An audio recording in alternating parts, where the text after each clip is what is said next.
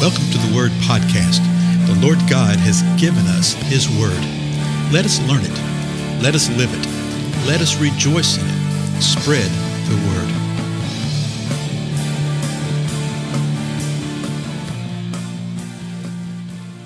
Blessings, everybody. This is Dale. Thank you so much for joining with us.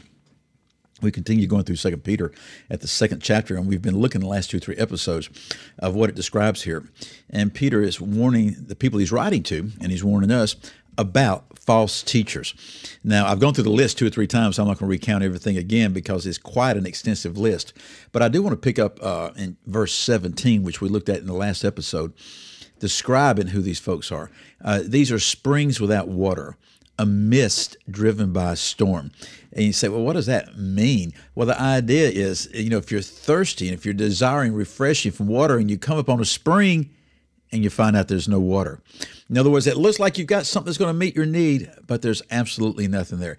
Mist driven by the storm. It looks like a storm is going to be coming up and it's brewing, and yet the best you get out of it is just the mist of the cloud itself, that there's no rain to bring forth refreshing. There's no rain to provide what is needed.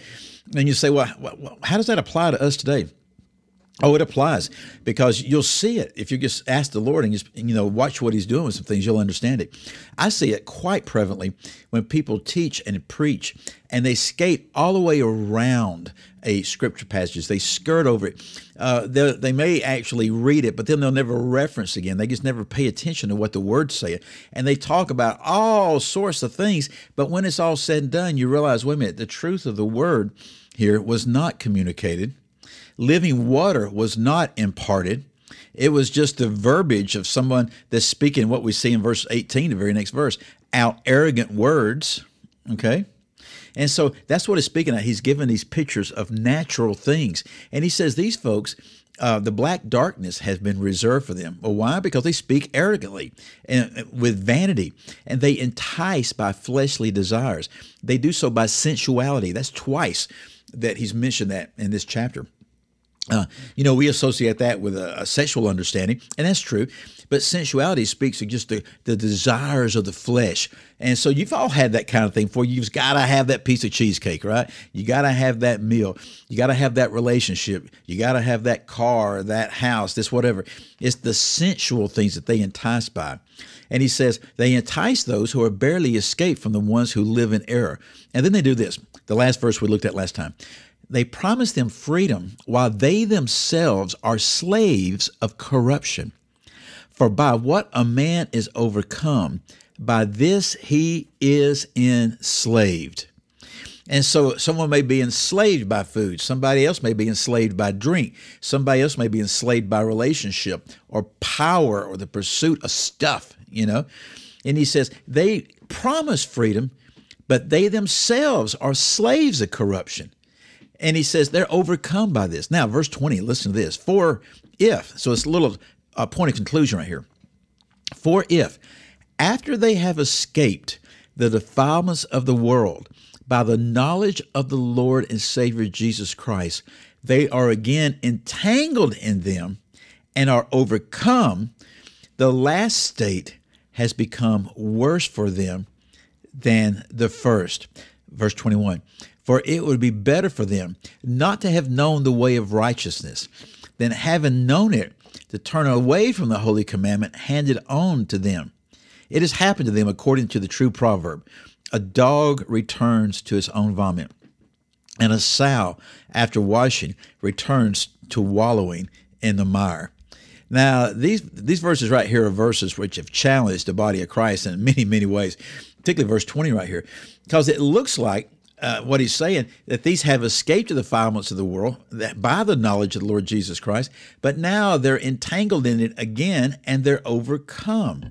And the last state has become worse for them than the first. So a lot of times people will say, well, they weren't saved. Now they've escaped the defilements of the world and they're saved, but now they got entangled in it again and they're overcome. And the last state is worse than the first. And so they have, quote unquote, lost their salvation. Okay. And if we had just this verse in the scripture, I could probably make a pretty strong argument for what's that being said right here. But I don't think that's what's being said. Because in the balance of Scripture, you find out how we are saved. We're saved because the Lord calls us. He chooses us. He elects us. He predestines us.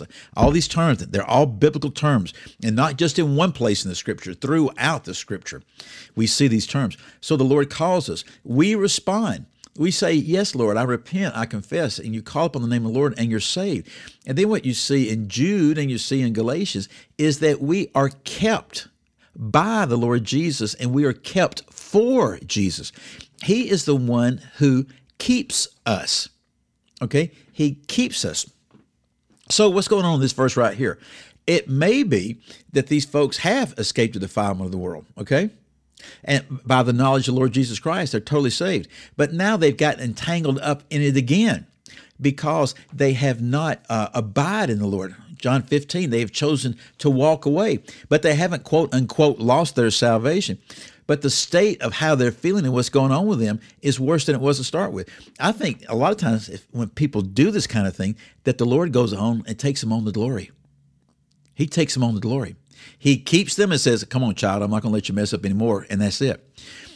But probably, and I'm saying this, I'm totally open to learning a lot more about this, but probably the greater understanding of this is that these folks, it says, after having escaped the defilement of the world by the knowledge of the Lord and Savior Jesus Christ.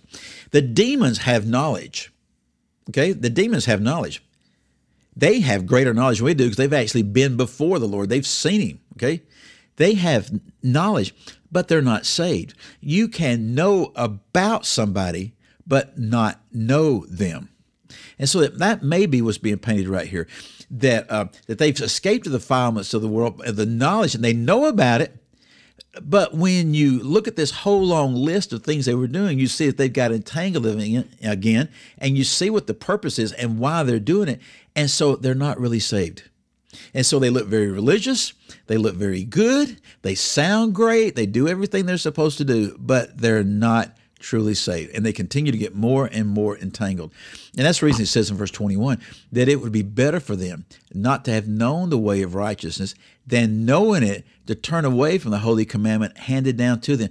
In other words, it'd have been better for them if they never heard of the way of righteousness. But now they've heard of it and they know it, but they don't know it. So they know about it. They can sit there and teach it. They can stand there and preach it. They know about it, but they've turned away from the holy commandment. And he gives the Proverbs example of a dog returning his own vomit and a sow, a pig, after washing. They're going to go back and wallow in the mire. In other words, I think that's something that gives us that insight even more to those previous two verses, that they know about this stuff. Okay? You can wash the pig and you can, put perfume on it, but it's still a pig. And when you let go of it, where's it going to return? It's going to return to the mud and the mire. In the same way right here, they know about the way of righteousness. They know and have knowledge of the Lord Jesus Christ, and yet they're not truly saved. I think that's the reason that we see in the Scripture, Paul said in 2 Corinthians, examine yourself to see if you be of the faith. Also, you see in Paul's writings that his motivating concern, he wasn't anxious, he wasn't worried, etc., but he wanted to make sure about this. He wanted to make sure that he pressed on to the end. The foundational way to know if you're truly, really saved is that you will press on to the end in faith.